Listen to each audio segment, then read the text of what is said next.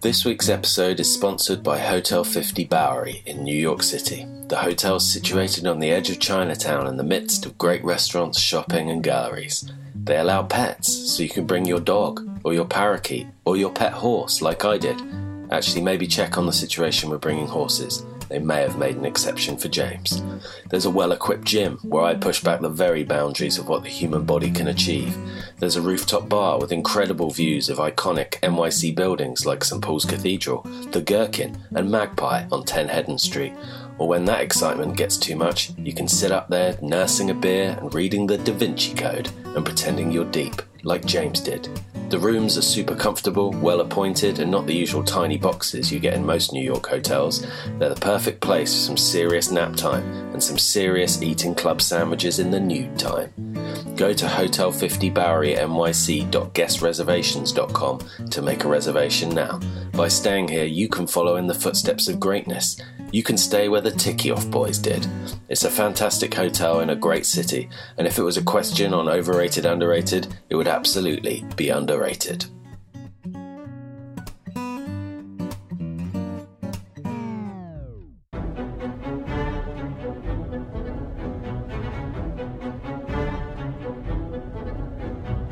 Well, that's all going on with the, with the millennium, with the snowflakes. Yeah.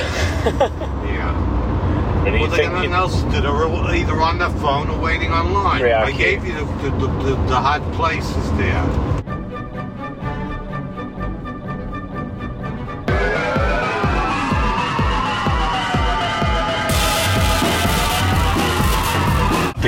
And they turned it into a 2-floor restaurant.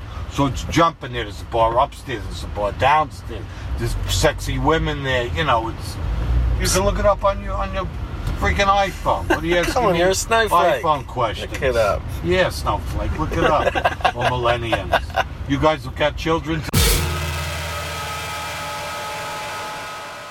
We are sitting on the, I don't know what floor, 18th floor? 20th? No, it goes to 20 and then there's... I reckon that makes it the 21st. Could be, yeah. Although they don't have floor 13, do they? No. So it's actually technically the 20th. Anyway, we're some high distance up in the air, looking over Bowery, I think. Is it? Yeah. In New York City. Tiki-Off on the road. Again. Yeah. Yeah? What do you reckon? What do you reckon for that? I was trying to work out if we are on Bowery, but it doesn't really matter, does it? We'll say we are. Yeah. Well, we are. I ran down that street, so it's not Bowery. We've seen, from here you can see St. Paul's Cathedral, the Gherkin, some creepy black smoke that just came out of the building over there, which I reckon could well be ghosts. Ghost activity. Bad energy. Yeah. The Eiffel Tower yonder. Yeah. How many of these buildings do you think you could actually name? Very few. Very few. Chrysler Building. That's about it. Done. Empire State. Done. Yeah. I'm out. That's the one with a big spike on top. You seen any post boxes? Did you see? I haven't actually. No. Are we going to keep that joke going? I don't know. Is it a good joke? No. Oh, one we do need to do. Where's Jackson Boxer stuck today? He's stuck in a pot of yogurt. Oh, okay. How'd he get in there? Don't know. Okay. We'll ask him another time when he unsticks himself. I'm really worried that he's going to think we're being unkind, whereas it's just a surreal joke. Yeah, I don't think it's unkind. We're concerned about where he keeps getting stuck. So, yeah, James, the Big Apple. Why are we Some here? people call it that. Why do they call it that? I don't know. Why are we here? We are here. Well, the build for Sons and Daughters, our sandwich shop, kept getting knocked back. Actually, I haven't told you, Sam. It's got knocked back again. Really? Not dramatically, but 1 week, which I knew was going to happen anyway. So we just thought, let's make the most of this extra time we have to go on an essential research trip to New York City. Yeah. Which is why we're here. We're in the lovely Hotel 50 Bowery in Chinatown, who very kindly put us up, and that's hence the sponsorship at the beginning. And it's quite hot. Yeah, it's very hot. We're schwitzing. Yeah, it is hot. A lot of walking yesterday for sandwiches in the heat. Day one. Talk our listeners through the sandwiches we had yesterday. We went to Cheeky Sandwiches first. Cheeky's, which is super sort of independent, hole-in-the-wall-y place. That sort of edgy interiors, that is just sort of not even edgy for fashion reasons. It's just literally a shack kind of thing. Yeah. It in my head, the itinerary was sort of relatively polished and kind of modern sandwich shops, and to start there was quite interesting. But actually, I liked it a lot. But I mean, it was like a corridor restaurant. Yeah, with like cardboard covering a smashed window, but they're very nice. It was good. Corrugated iron roofs. Yeah, and then we went to. Where did we go after that? Oh, then we went to Katz's. Katz's. A lot of people haven't heard of Katz's. Yeah, let me talk you through it. It's a deli, which is short for delicatessen, and there's a famous film called When Harry Met Sally, and a woman in that has sex or something. Yeah, she has sex in a sandwich. She has sex with an apple pie. Stifler's mum. Anyway, Katz's does need no introduction, but I did a photo on Instagram and captioned it "Real Undiscovered Gem." This, and I was deli-splained by someone who was like, actually that's the most famous deli in New York. Jesus. Irony bypass. We had a big old sandwich. We ate it on a like a sort of intersection on a bench, surrounded by trash, in the sun. Yeah. And it didn't sort of blow our minds really. I mean, I've been there before once, and it's like, it's fine. I kind of like Monty's better. Yeah, more flavour. I think I like Monty's better. I mean, if context is everything, our context was a bench surrounded by trash. Yeah. On a dual carriageway. Yeah, with sunburn and sort of flight hangover.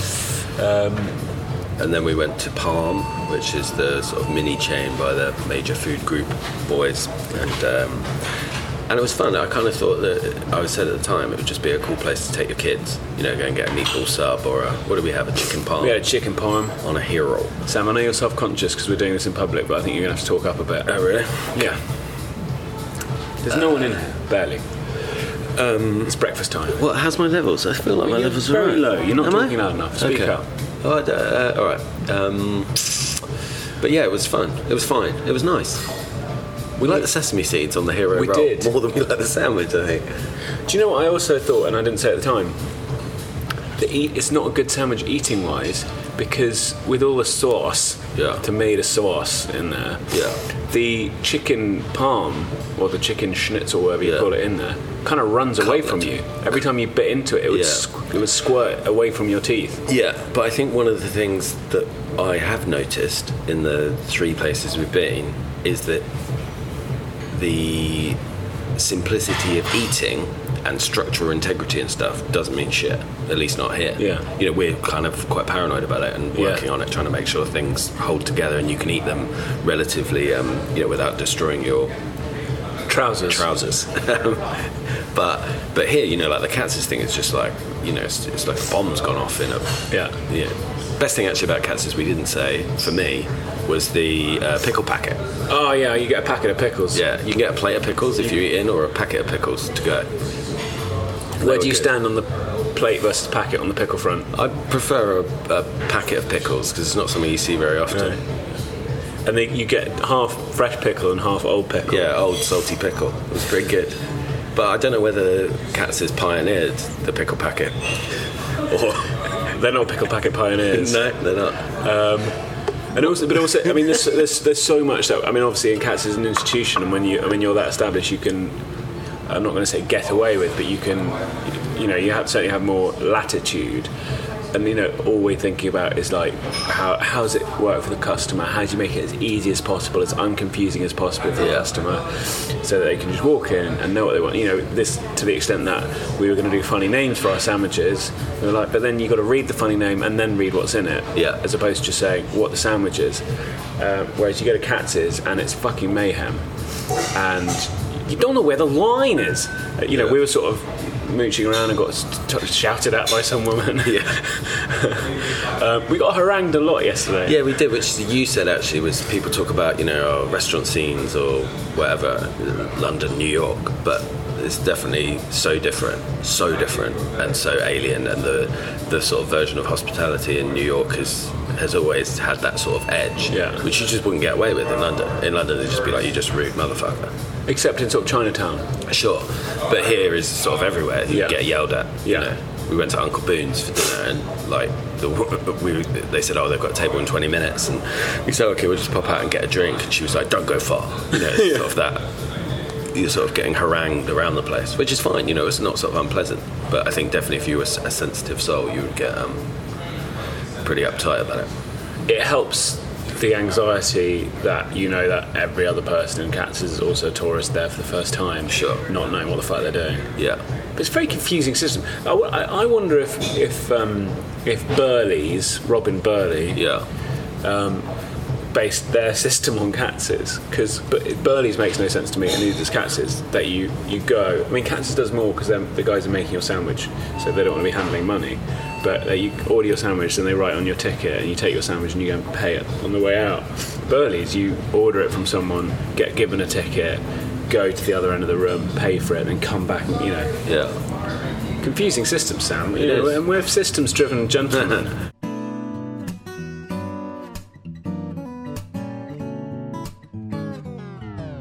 We had quite the drive into New York yesterday as well, with, what's the geezer's name? Dennis Greenberg. Dennis Greenberg. Who was our Uber driver. Yeah, he was like a character out of Curb Your Enthusiasm, who sort of was shouting at us and yelling at us to write down his recommendations for various places. And there was one specifically which you probably should try. You kids writing this down? Yeah, you snowflakes. I called you a snowflake, didn't I? Listen to this guy, he said about me. Yeah.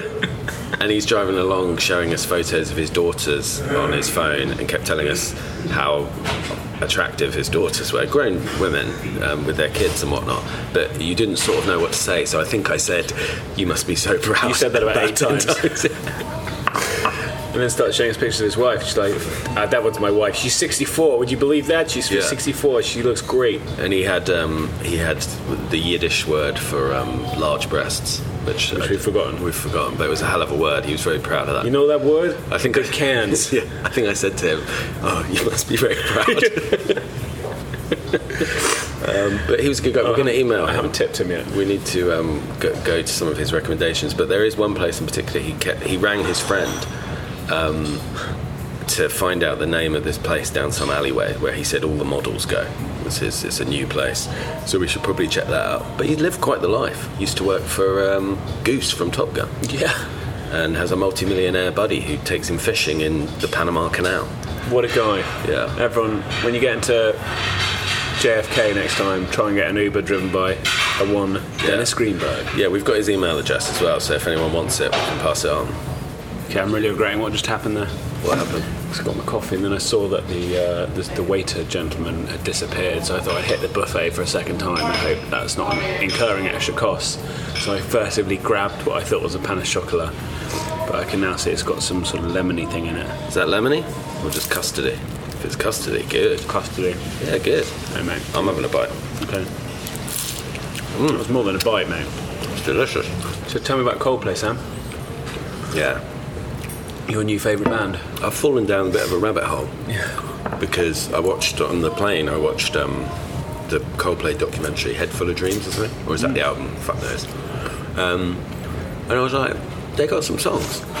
And I thought it was interesting. So, being me, predictably, I've decided that I have to read every interview, every review, and listen to all the albums. So that's what I was doing this morning. That's why I was late for our breakfast this morning, because I fell down a bit of a rabbit hole of Coldplay. And have you made any conclusions? They've got some good songs and a lot of garbage. Okay, we already knew that. We knew that before. But we knew that before you even watched that documentary. Yeah. So you've just reinforced what you already knew. Yeah. Confirmation bias. Yeah, for sure. But it's I don't know. How do you feel about Coldplay? Well, I also listened to them on my run. Did you? Yeah. Did you listen to Politic? 'Cause that's the best song. That's a good song. Yeah. And it was interesting what you said about the sort of, well, not just Radiohead, but you know, when I was in a band, even it'd be like, yeah, we could do that, but it seems really obvious, so let's go that direction.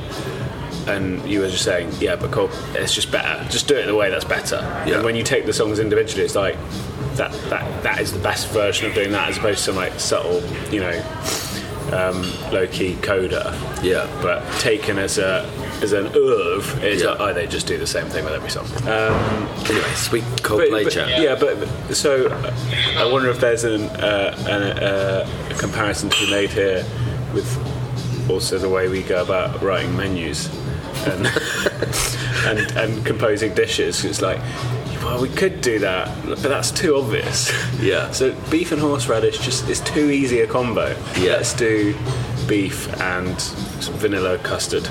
So does that mean that we're basically making annoying Radiohead album versions of great Radiohead songs they've done live? Yes. Yeah. Or we're Coldplay? No, we're not Coldplay. Okay. Whereas, yeah, I don't know, who would be a Coldplay restaurant? Not innovative, but it's just going to be delicious, and you're having, most people are going to have a great time there. But you might get a bit bored. Yeah, and something. I don't know, what is a restaurant? And I think it's good to have that combination, because it's like sometimes you do want to be challenged, and I'd rather do the restaurants we do and the food we do than just go Route 1. But sometimes Route 1's all you want. I mean, do you know what, actually, it was maybe then it's a bit like Palm that we went to. Yeah. That we had a discussion yesterday in Palm about how it's those, a major food group or whatever, Teresi and Carbone, Carbone, I don't know how you say that. Carbone.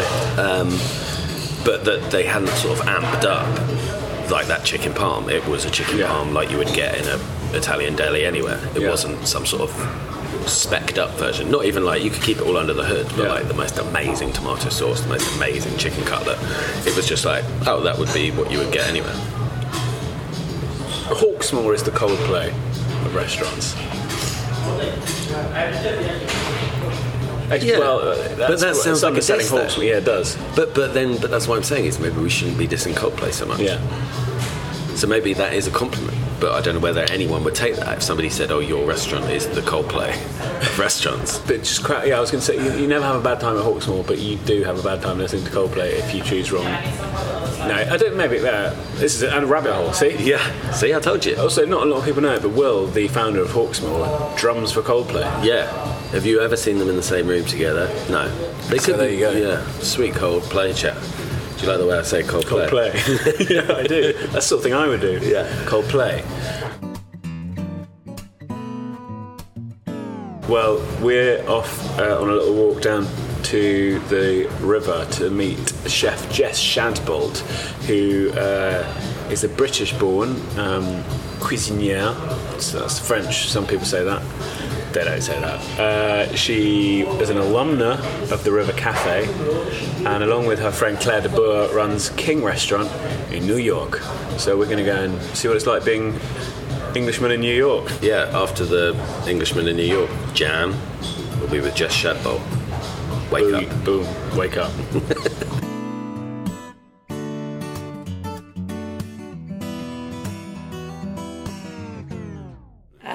God, I can't even make you a nice cup of coffee. I promise you I'm going to rectify We're the least fussy. Can you come to the restaurant and where I've got... I've just been looking at your, obviously the menu is it's probably very out of date. Yeah, but it looks...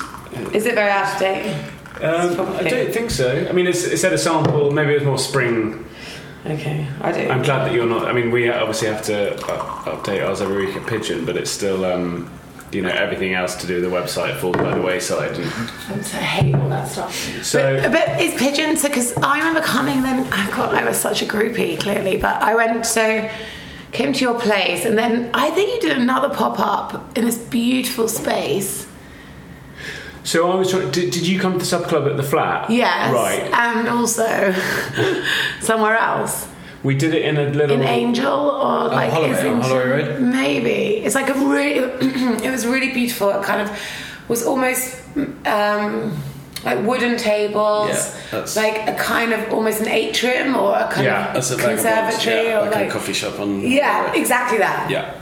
God, why did I go? I was clearly like fangirl. Well, so that was when Sam and I... So in the flat it was just me and then... Rosie. Yes, but I love her book. And then... Have you? Yeah. Oh. Actually, it might be at the restaurant. It's like where I start most of my... Jess, what... This is hers, right? No. No, everyone gets them mixed up. No, I do have hers as well. It's a good book. We just did the launch for her book at the restaurant. Really, I haven't seen it. Has it only just come out? Literally just came out. This is Breakfast by Emily Elise Miller. Yeah, I've never heard of her. She's she started doing like breakfast clubs. Okay. And kind of this is a collection of her stories and kind of like getting to know and working with chefs and other people, and it's a kind of 360 on breakfast, like a global account. So from sort of Scottish scones and like all the way through to like Mexican breakfast. It's like cool. A really lovely, proper global celebration. Exploration. So let's not talk about Secret Larder for now at least, but I would like to go back to that just in terms of Yes. It's nice to talk about myself, but we asked Will Beckett if he could suggest any cool people to do the pod with when we were over here, and yours was the first name he plucked out of the air. So how do you know Will? So when I moved to New York, I got introduced to through a great friend of mine who's very connected in restaurants. He is a British man, but he knows everyone like and everything in the New York dining scene. And he was like, "Hey, did you hear that Hawksmoor's opening in New York?" And I was like, "Whoa, no." So he introduced me to the guy who was opening it called Tommy, and he's subsequently turned out to be a really great friend of mine and his wife. And then one night Tommy said, "Oh, can we get it was his birthday actually." Excuse me. And so he said, "Oh, I'd love a table at the King, and Will Beckett's coming." I was like, "Oh man, like that's a big deal."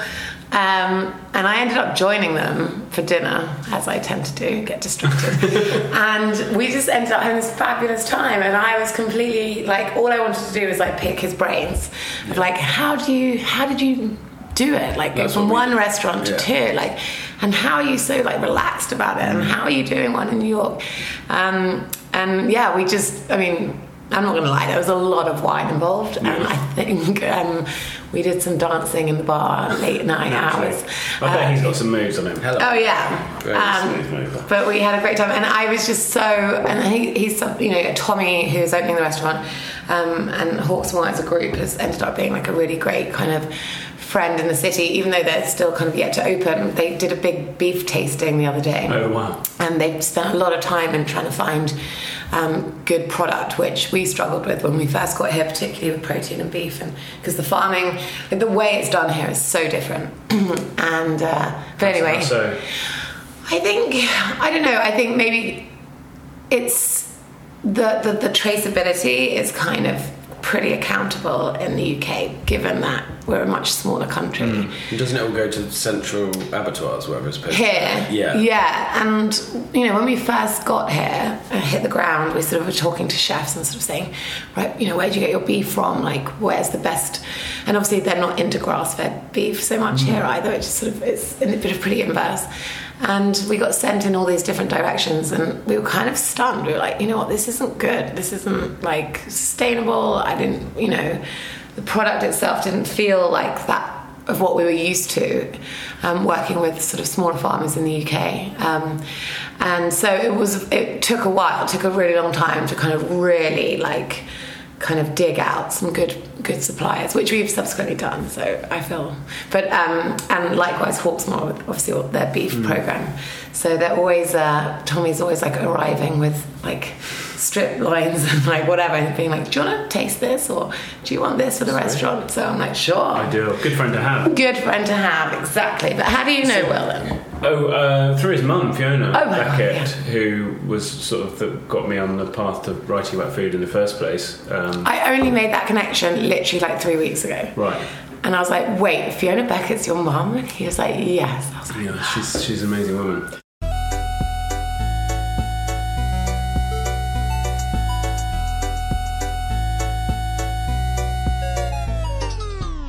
Anyway, take us back to the start of King and how a British woman, two British women. Two British women and a New Yorker. Annie is from born and bred New York.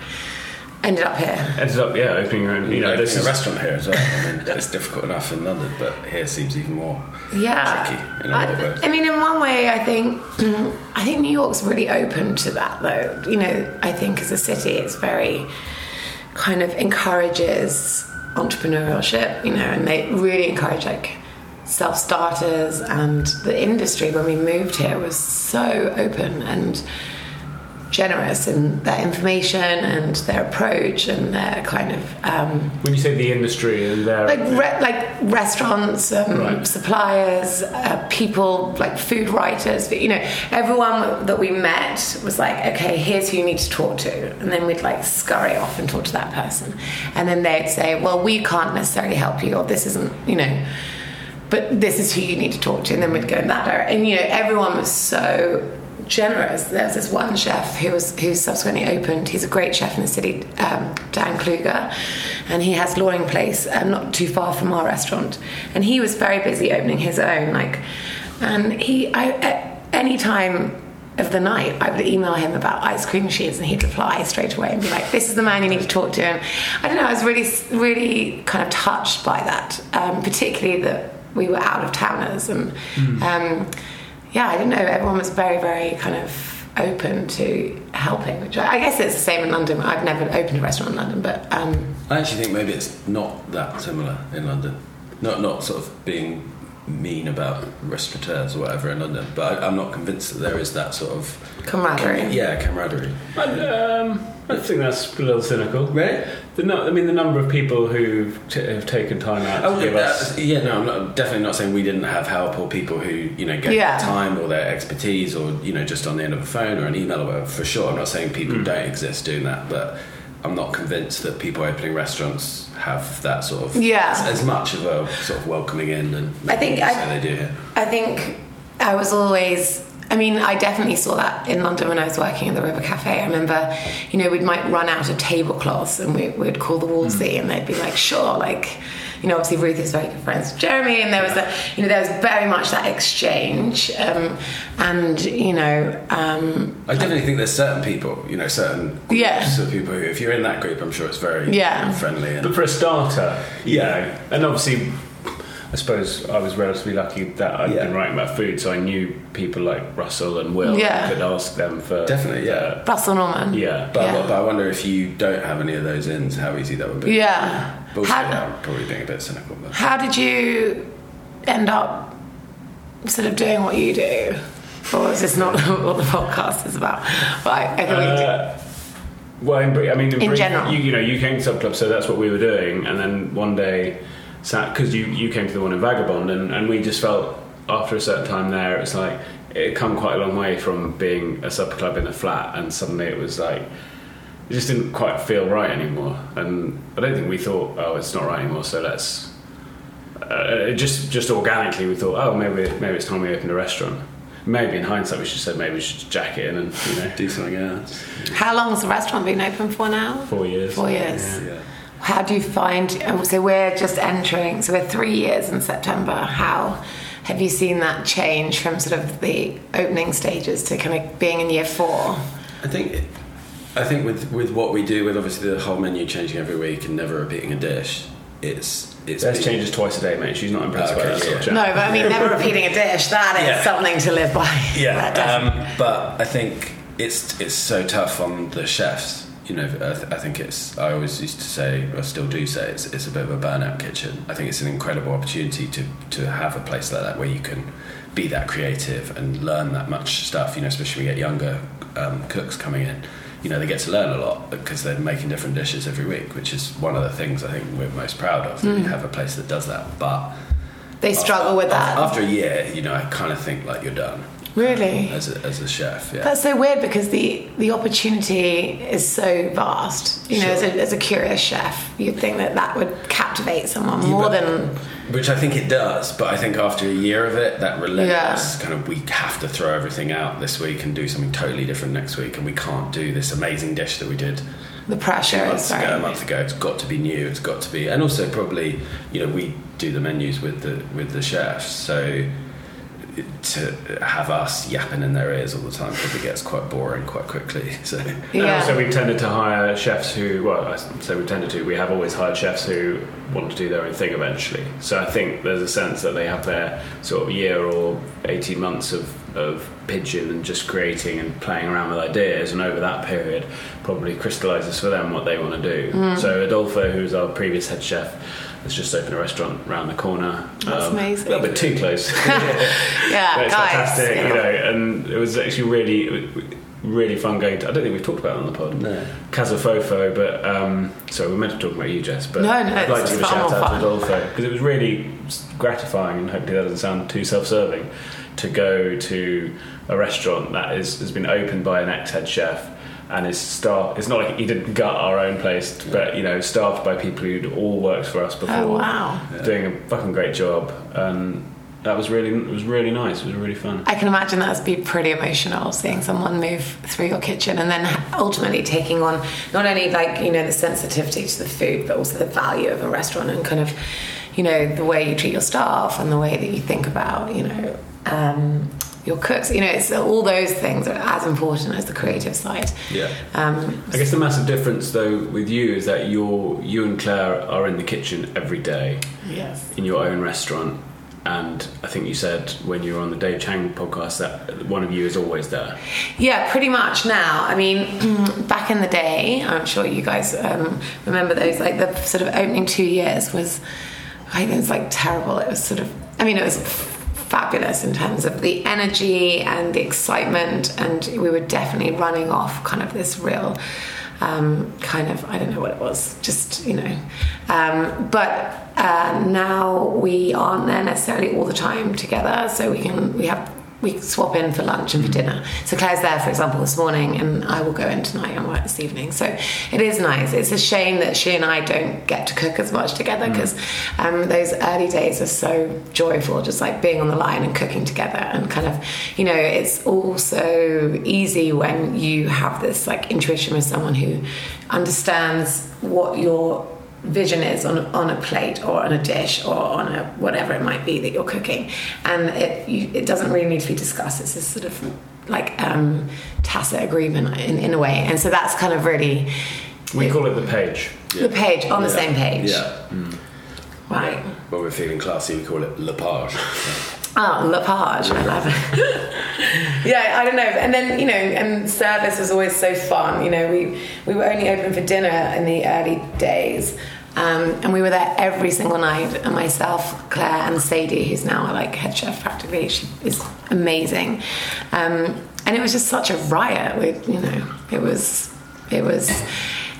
was kind of crazy, and we had no idea what we were doing, but we were kind of just like getting through every day, and it was kind of special moments. And when you opened, were you busy off the bat, or was it tricky at first, numbers wise? Yeah, we were. I mean, we opened very last minute, so we didn't think we were going to open. We got to a point where we missed out on some key investment in the last 4 days.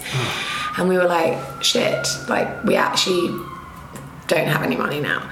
And we didn't have any money to buy produce or wine, or so the opening menu was basically. So you had the site, you signed the lease, and then. Oh, we were kind of painting the place and fluffing cushions, and then this sort of investment fell out, and so we were like, right, we either won't open, like, and this is all going to close, or we just open now and try and take some money from someone, like even if it's $10, we'll take it.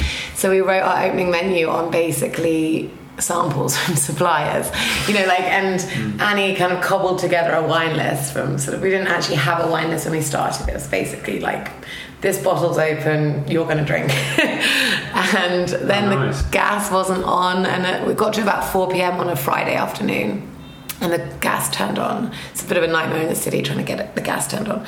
And we got it, and we were like, right, we've got to open tonight.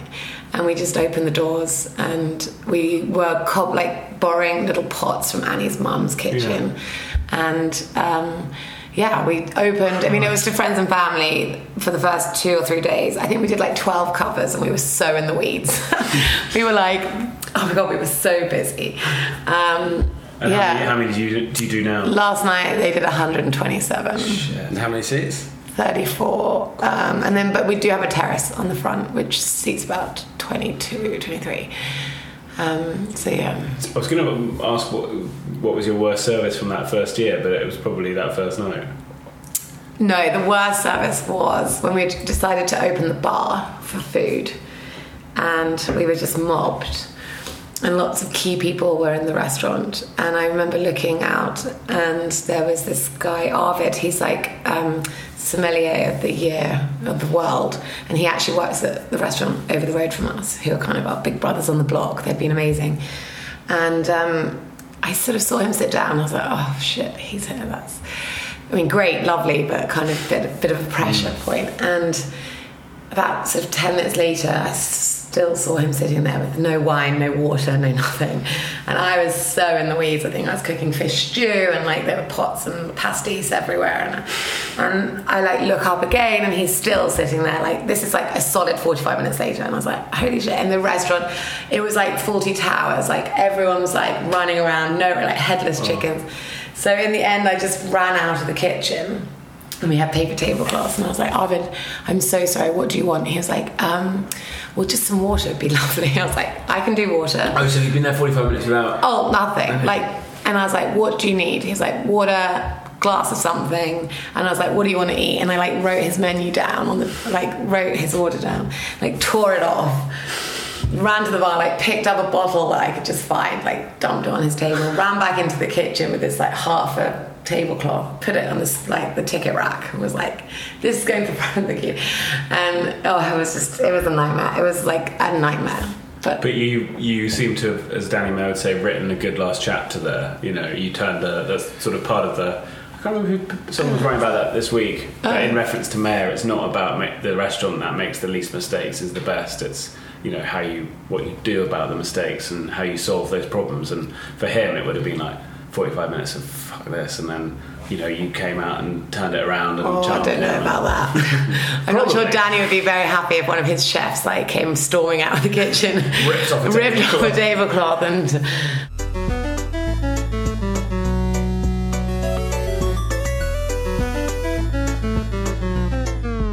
But yeah, what was your worst service? Have you had a real shocker? Tell me you have. Well, I can't really speak for the kitchen because off the top of my head I can't think of any that. But front of house, it's usually a customer pulls out the wrong Jenga block and everything comes tumbling. So we were having this sort of ongoing disagreement I have with Will Beckett about various things. He's too nice about like customers being dicks, and actually it's all very well when you're sort of turning over squillions and you have 200 seats to play with. But specifically this debate was about customers who asked to move to a different table.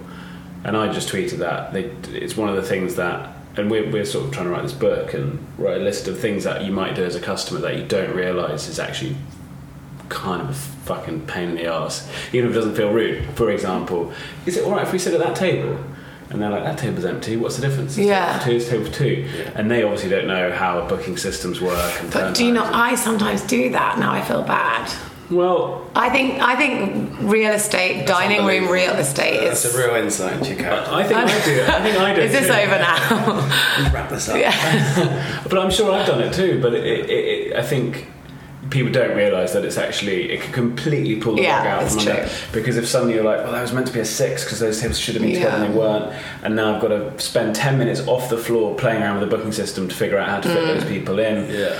And just suddenly you're up against it, you're in the weeds, and there's a real knack in a restaurant in front of house for as soon as that one Jenga piece is pulled out, just everything tumbles around. It's like a Sudoku, isn't it? Then there'll be someone who's gluten and dairy intolerant, and so you're trying to deal with that and speak to the kitchen. The kitchen's pissed off, you're distracted by that, and so it's usually... Can you add dried chili flakes to your list? When people are like, they come in and say, "Can I get some dried chili flakes?" Oh, and I'm like, and then I see them put it on a ravioli, and I'm like, get out! Like, not only does it stop me because I have to go and get the chili flakes, find the pestle and mortar, like bash it all up, put it in a ramekin for you, and then I just see it go to a table, and I'm like, why are you putting it on that fresh? That's like a pizza thing because they get the shaker. Yeah, I mean pizza, I'm all for it. Yeah. But chili. Weird. My worst service was shit necklace lady. Oh yeah, which has been discussed on the podcast, but many years ago. Well, our first service was pretty hair raising. The hottest day of the year. Hottest day of the year. Oh. And I think it was the hottest July day on record. Yeah, so it was, God. and it was so hot in the restaurant. You couldn't open the windows. There's just you can open them now, but there's just little vents at the top you could open. And after 5 minutes, you look like you've been swimming, basically. Oh God. And I remember my mum and dad were there, and just the look of terror on their face of just like, what have you done? Like, this is going to be a complete disaster. And then I think it was a few days later, we were like, what's that box above the door? It was like, oh, it's an air conditioner. Oh. And somehow, over the course of the build, the fit out and everything, we didn't realise there's actually an air conditioner above the door. Which God. Not even on the day, nobody in the restaurant sweating was like, hey, what's that? Can you turn that on? Or whatever. It doesn't work. It's a shit anyway, but still, it's just the thing that when you're in that rush to open and that sort of blind panic, if you've got to get the doors open, the things that get missed are just crazy. Yeah, we didn't think about AC, and New Yorkers are big into it. They love the air. They love the air, which I have a standoff about because I'm all about fresh air. Right. And I'm always like, we have these accordion doors at the front, and I'm always like, let's open the doors. And like, I'm always, when Annie, Claire and I sort of are out and about and having lunch, I'm like, let's sit outside. And they're like, no, let's go inside for AC. And I'm like, I find it really weird. I get bullied by our office mates who have restaurants that whenever the sun's out, and they're like, oh, should we go to Zedel for lunch? I'm like, I don't want to fucking go to Zedel and sit in a basement. I want to sit outside. I want to be... Like, we just have to be outside. I know, it's because we're so, like...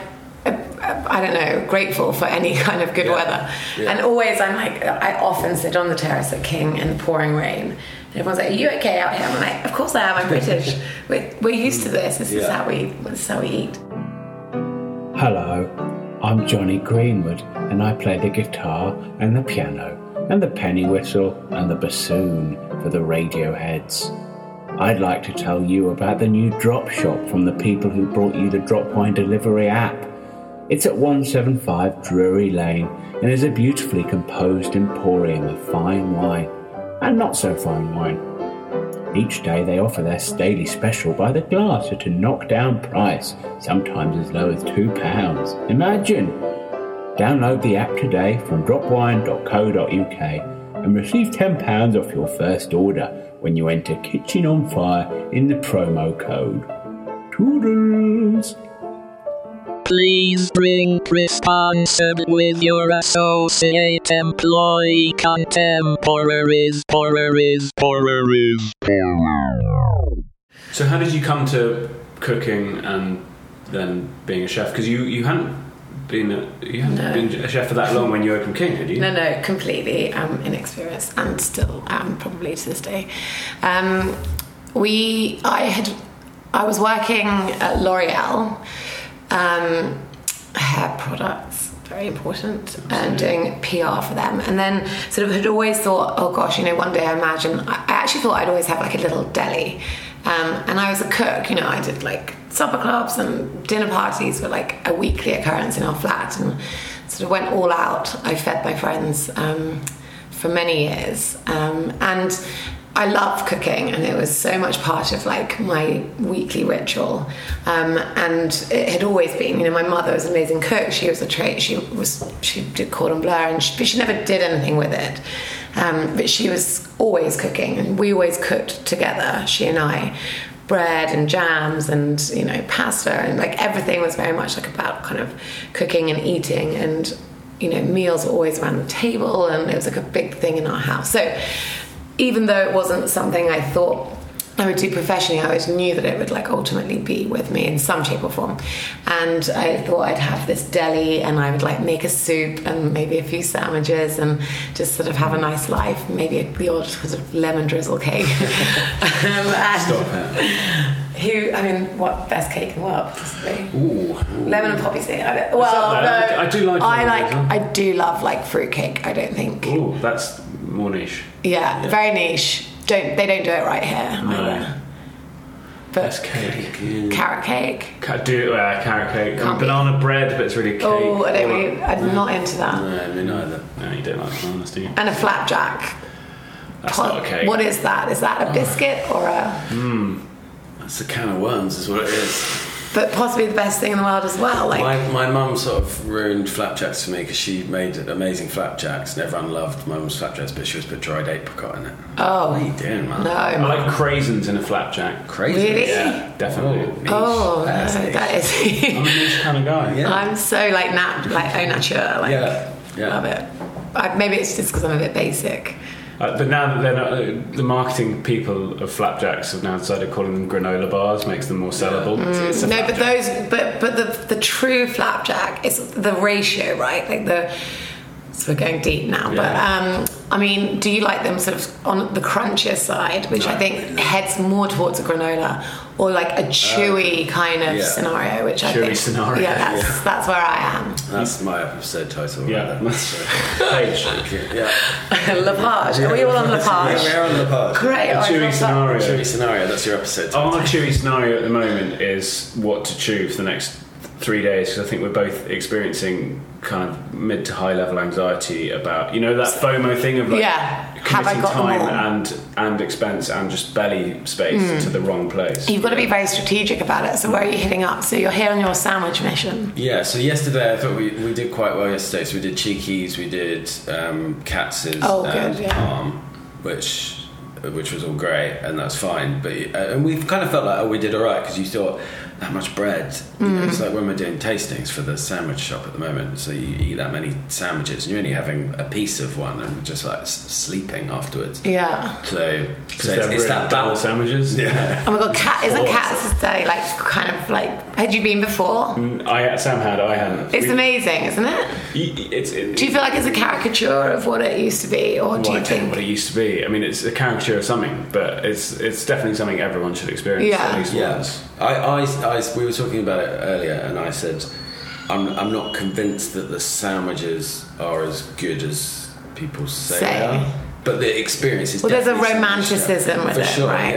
Yeah. I mean, I like the pickle packet the best. Yeah, well, I mean, and it's an amazing. I mean, that room itself is just. Yeah. I mean, any idea how many covers they do on a day? I have no idea, but it's quite close to where we are now, my apartment.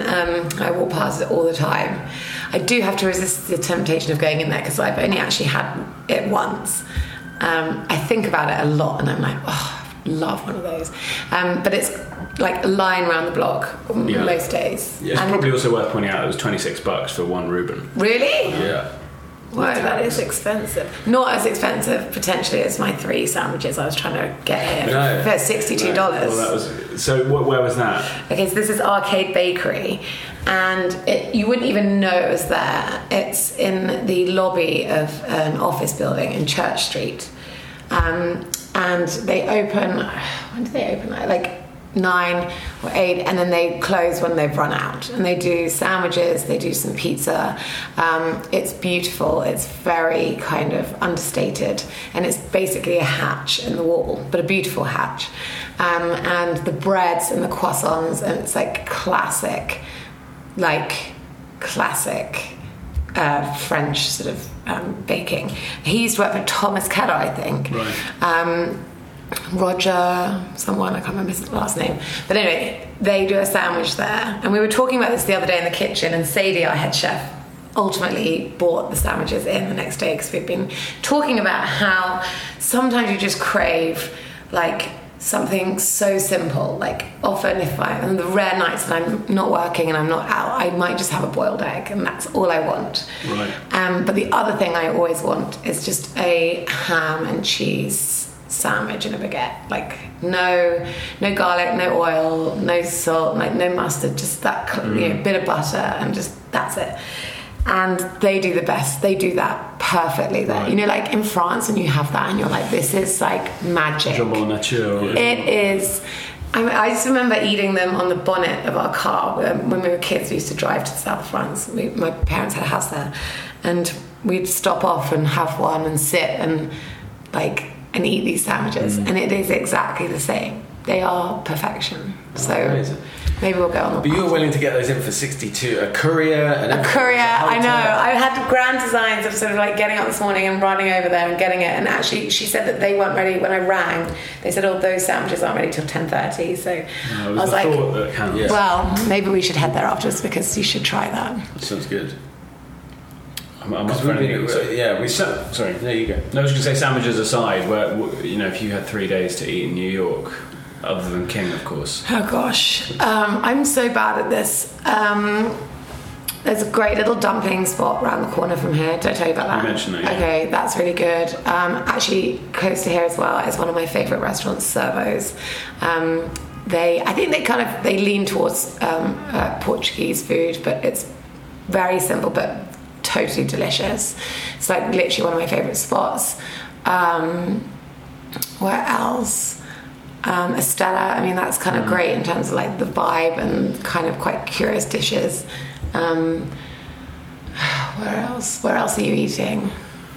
We're keeping our evenings pretty open. Yeah. Just to see how we feel after sort of lunchtime, 4 sandwiches. Yeah. But I don't know where else is on. I don't know, like maybe even in Brooklyn. Like, have you been to Roberta's? That's like great little pizza. Like, that's kind of fun. Great pizza. What's oh my God! French place? Sorry. Go for it. Well, I love it in Via Carota. It's kind of around the corner from us. It's run by Jodie Williams and Rita Sodi. I think that's on the list. That's on the list, yeah. And they just opened. Piscina. Yeah. There, and Bavette for breakfast. You should definitely go there. That's there. So they basically have kind of got this block in the West Village, and Bavette is sort of French, very amazing kind of breakfast spot. Everyone's there. It's like a really great vibe. And then round the corner is Via Carota, which is their Italian place, and then they've got Bar Piscina, and they've just got another spot, and Isodi, which is their kind of Tuscan kitchen. So they're amazing women. I'm so jealous of that. People have all their places. The guys we share an office with, they have 3 places on one street, on Endell Street in Covent Garden. I'm always so jealous, like where you have just this little zone that's yours. Zone of terror. Yeah, Zone of terror.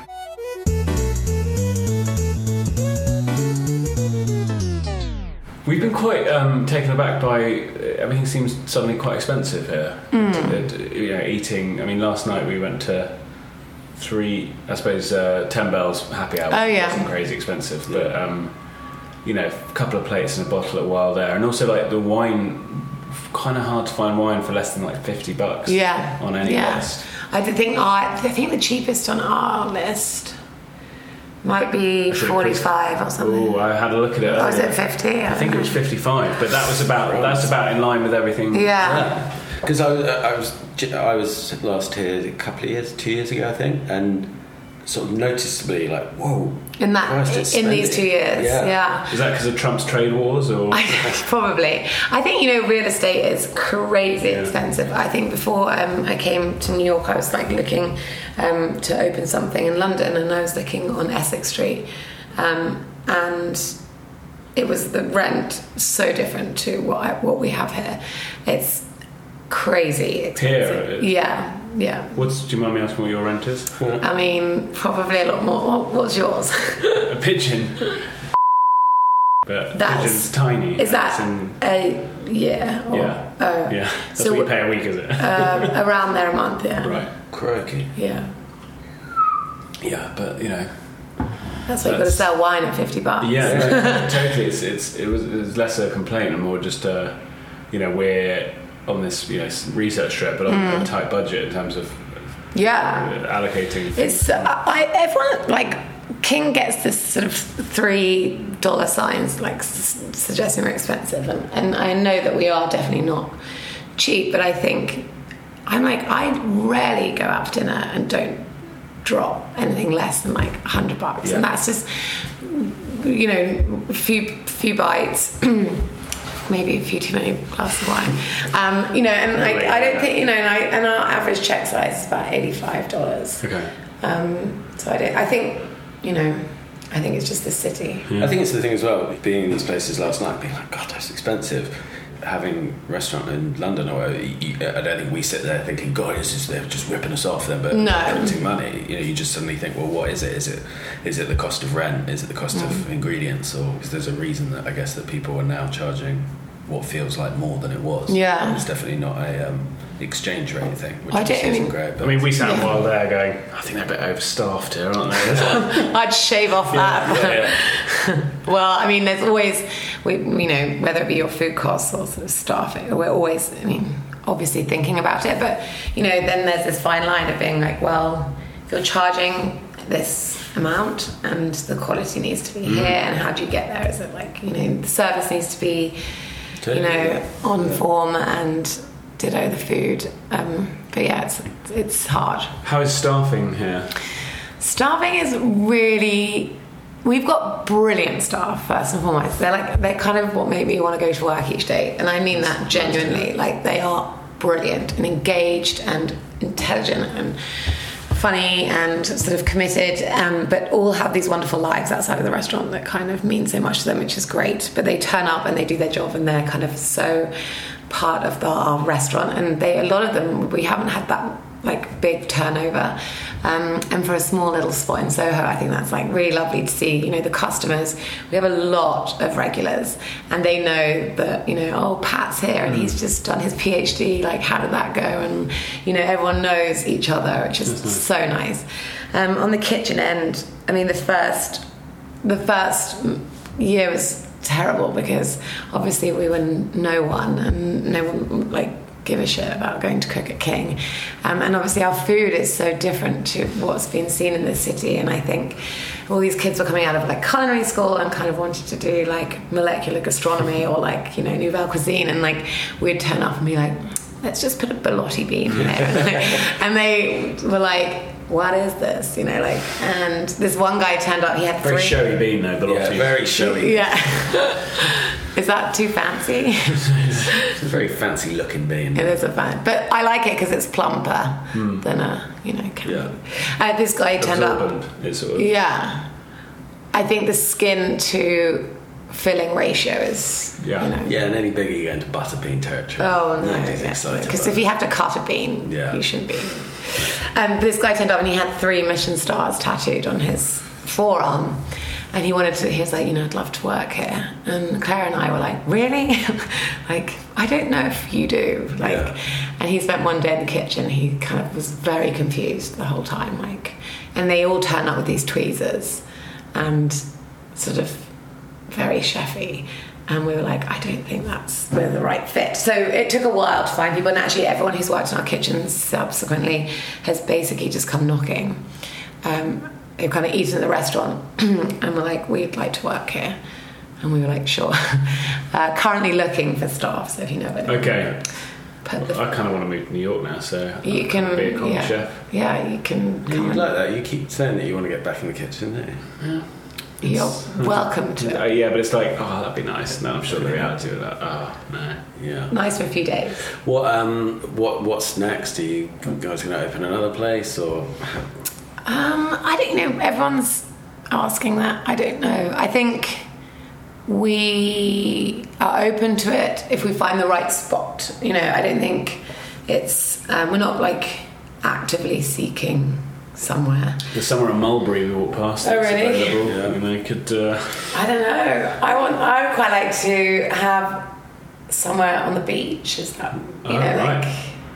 I would love. Originally, I wanted to have this fish shack. I come from Aldborough in. Oh right, do you? Yeah, and I petitioned with the local council to turn one of the fishing huts into a little restaurant. And there's this great fisherman. Aldborough really needs a good restaurant. And the food there's for where it is, it's terrible. It's really low grade. Yeah, and I get there quite a lot. Oh really? Yeah. I absolutely love it there, but there's nothing other than the fish and chip shop. Yeah. So there's a great fisherman called he's actually called Mr. Fryer, and that's his actual name. Brilliant. And he's a great fisherman. We buy our fish from him, and so I sort of said to him, whose hut is this? Opposite his. He was like, it's empty. And I was like, right, I'm going to take that over. You're going to do your thing and go 5 miles out to sea every day and collect some fish, and then whatever you bring back, I'll cook. And it was this tiny company shed. Yeah, it was but way smaller. It could literally fit 8 people in it. Oh, nice. But yeah, the council said no. And I get it, I guess, in a way, because they don't want to that whole kind of seafront turn into like shacks and food and. But there sort of are the smoke fish. Yeah. I don't know. You've been to Aldborough? No. It's really. Yeah, I'd like to. You should go. Go in the winter. It's actually nicer. Yeah, that's definitely when I would go. Like wet and windy walks on the beach. Yeah, that's my jam. And like a pint of apples. Have you ever done the Aldborough Food and Wine Festival? No. No, we should. It's more. Is it more literary or is it cooking as well? I think cooking too, but I think literary. I'm going to do it this year, but I don't know what to do. There's a food photographer called Kristen Perez who has a cottage on the beach. So so anyone who wants to go to Aldborough should rent it off of her. Oh, really? It's absolutely beautiful. Yeah. In Aldborough or Thorness? On the high street. Oh, nice. In Aldborough. Yeah. But it's my favourite place in the world. So maybe one day King will have a shack there, or maybe somewhere around. Going international then? Oh, no. I just... but I don't know. I think it's like... I think these things have to be pretty organic. Yeah. But I'm not... we're very much open to it. It's just about finding something that fits. Mm-hmm.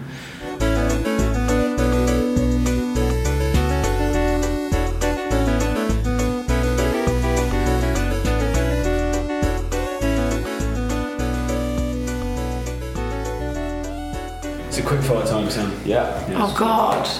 Yeah, this is high pressure stuff. Has this been okay? It's been fantastic. Yeah. Okay. So Absolutely brilliant. I mean, it's definitely got to be more fun talking to us than talking to Dave Chang. Oh yeah. How was that? Great. I mean, I haven't even listened. That's a great podcast. I didn't listen. I can't listen to those things. No. But yeah, I mean, he's a great guy. He's obviously does a lot. Yeah, we tried to get him on here, but oh really? no response. I just enjoyed your descriptions of those events you were doing with Grant Ackett's sort of brigade, and then just you and Claire are there sort of, like getting your bolotti beans ready. That's great. This happens all the time, and it's so embarrassing. Well, actually, do you know what? Someone, Gabrielle Hamilton of Prune, she's an amazing woman, and I remember her, we were like turning up like the circus to something, a game. And we're always next to Thomas Keller, which I'm like, who does this? That's really unfair. And she was like, if you show up, just show up and have your head held high. And as long as you know that you're doing your thing, but you're doing your thing like perfectly, then there's nothing, you don't need a brigade and you don't need a pair of tweezers to make it delicious. But when we are boiling pasta in a gastro, because we've forgotten to bring a pan or something, I'm like, oh God, here we are again. I love it. But yeah. Okay, quick fire. Okay, we'll do overrated, underrated, or correctly rated first, and then we'll do the quick fire. Cheese plates. Oh, correctly rated. Very important. Yeah? Yes. And spend a lot of my life wondering whether or not I definitely want cheese after dessert. I know some people still... Is that wrong? I don't know. So the French. history is that the French don't do it because of wine, and it makes more sense if you're drinking red wine with your main course, then you're going to have some cheese and have some wine with that, red wine with that, and then you move on to sweet wine. And then I think the thing is that the Brits, back in the day, you'd go to pudding, and then you might have a little savoury afterwards, and then you might have some cheese and get the port out, and then just lean into the rest of the evening. I love a long lunch, which is probably why I like the cheese, because then it takes you through till, both on the wine side, but carries you through to dinner. And what would be your cheese of choice? Oh God. You've got one cheese and one cheese only. Have you ever had stinking Bishop? Yeah. I kind of love that. We buy it a lot in Aldborough. It's very delicious. You've got Baron Bigot up the road. Aldborough. Really? That's really good sort of English brie. Yeah. I do love an Ep189. Yeah, good call. Chocolate in desserts. Oh, totally overrated. Very true. Not into that. No. I don't. You like a chocky dessert? When you put it like that, I would say, or maybe I suppose overrated is I would go for correctly rated. Really? A bit of chocolate cake. Oh no, I happily never eat chocolate again. I can eat like a little Freddo frog after dinner. That's the extent of my chocolate. There's Master Brothers chocolate in our hotel room, and that's probably like $80 for a bar. But Are you going to go for it now? I drank a $4 bottle of water. Did you? Yeah, there was no water. You can use New York water system is absolutely fine. Yeah, no, I did. Fried tap water. No, yeah, look, I get frightened. Yeah. Trump was literally just on the news saying, "Cleanest water here. It's clean. It's crystal Oh, well, if clean." he said it, then definitely. In restaurants, everyone in New York, they're always like, "Do you want bottled, still, sparkling, or New York's finest?" And you're like, yeah, I mean, well, I'll take the tap water, but they're really proud of New York's finest water. Okay. I think it's delicious. Well, that's the thing, isn't it? People say about English people for years, if you went to Spain or France, then you have to drink bottled water or you get really ill. And the fact that people still do it is this weird sort of racism of like, Spain isn't a country that's, Has a system. 100 years behind everywhere else. Like, the water's fine. I mean, I've just been to Mexico City. I got back a couple of days ago, and I was like, I'm sure this water's fine. It was. Where did you eat? Oh, I had, people talk about sort of meals that move you, and there have been 3 people at King who have cried at the table over something that they've eaten, which I've found slightly crazy. And they've kind of come with this sort of like almost religious experience to the past of like gratitude, and you're like, whoa, it's just a Belotti bean. And I've like always people are like, oh, have you cried over a meal? And I'm like, no, but I got very close in Mexico City, and we had this barbacoa out in the kind of out of the city. We went to see the pyramids and sort of had this brilliant little driver guy who was like showing us around, and we really, I was like, come on, Raymond, we need to sniff out some good barbacoa. And he did, and it was like the family who were making it was part of this sort of religious experience for me, because there was the 2 sisters and the husband, and their 3 kids were like serving the food, one was washing the dishes, and the other one was like pouring the water, and it was just this like wonderful kind of collection of like family collaboration, and like the food was so delicious as well, and they like put the lamb in at like 6 a.m. that morning, and it was just magic. I think the whole thing, and anyway, that was totally off. No. But I've got some really good recommendations if you're going to Mexico City. I don't think we can plug another one. If you need The to. recent 2020, we'll give it a go. Yeah. Coldplay. Oh, Overrated, underrated, correctly rated. I think correctly rated. I saw them in New York City. Oh, yeah. I've actually got a bit of a crush on Chris Martin. He's a handsome dude. He's ripped as well. I love, but also the guy. Okay, this is interesting, Coldplay, because he went to Sherborne, that school in Dorset. A lot of my male friends went to, and they're all good men. So I believe him to be a good man, Chris Martin. So I respect him. 2, I really value his short t-shirt, long t-shirt combo. Okay. I dress my kid like that to wind up Rosie. Does she not like it? She hates it. Oh. I just do it because I think it's funny. I did it for a long time, and I still occasionally will rock the often a stripy t-shirt under a plain t-shirt. Oh, which interesting. I threw out my stripy long sleeve t-shirt the other day, and my wife was sort of holding it up, was like, are you really throwing this out? End of an era. And it was the end, it was time to move on. Fast fashion. Maybe we should move on. To be fair, fast fashion, that t-shirt is about 15 years old. So. Quick other side note though on Coldplay, the drummer, Yeah. Will Beckett the second, Yeah. fabulous man, and he was when they did the gig here in New York, they had these huge church bells, and I just was mesmerized by his the velocity of drumming, and I just think he's fabulous too. So if he's listening, Quite jealous of your use of the word fabulous. I just never feel I can get away with it. really, It's fabulous. That's it, I managed it. Yeah, that's use it in a sentence. I use fab quite a lot in writing. Fab, thanks. Fab.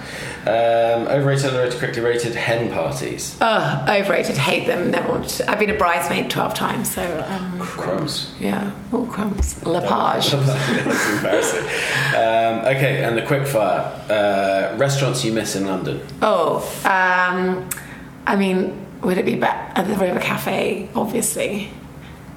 Yeah, you can have that. Oh, right, okay, so Yeah. yeah, the Cafe. I think it's just speaks to me, and it's in my blood, and I think it will be forever. And pigeon, of course. And pigeon, obviously. Yeah. What's the worst vegetable? I'm not really into sprouts, but they're big here. Like they're all about them in America, which they've sort of slightly caught my attention a bit more. Dave Change does them deep fried, doesn't he? Which Everyone. Sauce and whatnot. What's your worst vegetable? I'm not massively into them, but I'd probably still go parsnip. Oh, really? Not even a good roasted one? Yeah, so I don't mind it, but if I had to, I don't like parsnips or swede. Sweet. Oh, my mum does a good swede. Buttered swede, heavily peppered. Yeah. So all bad things. But I'm not really into potatoes, if I'm honest. Whoa. I know that is niche. I appreciate them, and don't get me wrong, there's some good, but I'm not mad about them. Right. Danny Mayer, hero or villain? Absolute hero. For many things, but also he signed a letter of recommendation for my visa. Oh, nice. So big shout out to him. American candy, foul? Foul, yeah. See, this was your question, candy. American sweets, delicious. I was thinking more Hershey's. Gross. Yeah. Oh, all chocolate here, bad. Yeah. Doesn't taste the same as home. No. But the sweets are pretty good. Sour. I'm not a big candy girl. Okay. And what is the best New York City set film? Oh, God.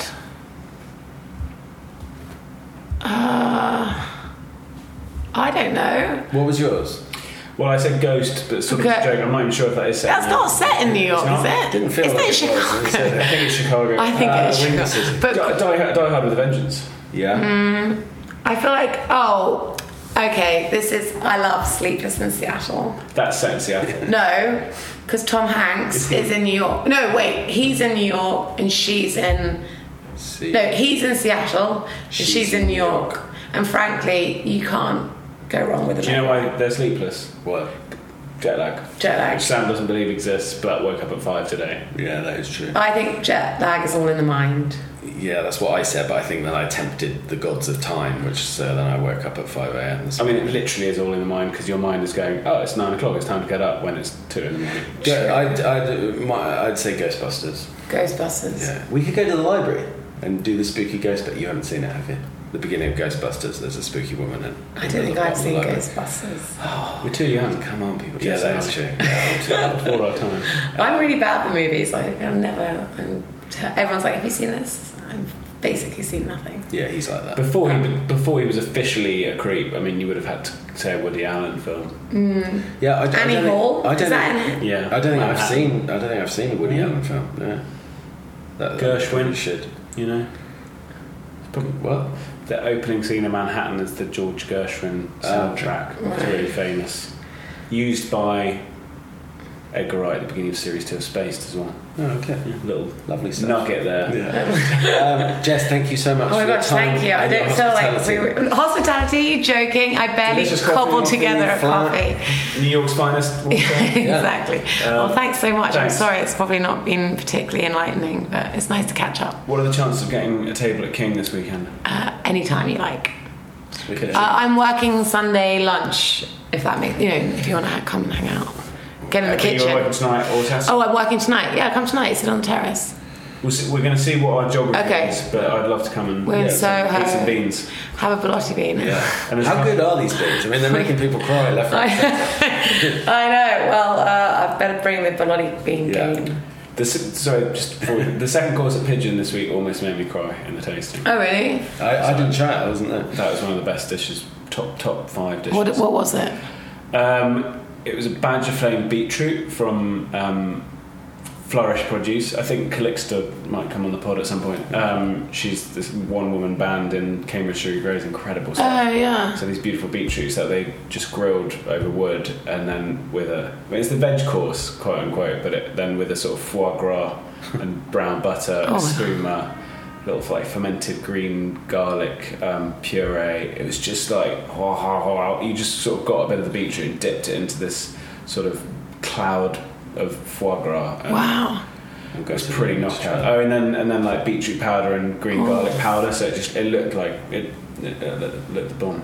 Wow. Anyway, sorry, digression. No. That sounds delicious. Have you been to Blue Hill Stone Bar? No, I'm not been. That's like, I mean, it's very different to sort of, obviously, our approach, but the food is very mesmerising. It always looks it, but spendy. Yeah, it's spendy. Very spendy. I'm trying not to think about the credit card bill and just go for it this weekend. Yeah, just sell a lot of sandwiches when you get home. Exactly. That's the plan. Thanks, Jess. Pleasure. Thank you for having me. Ciao. Bye. Oh, hi there, it's James. Just interrupting this broadcast to say, if you like the podcast, can you please go onto iTunes, subscribe to it, leave a review, say how much you like it, and maybe get in touch with us.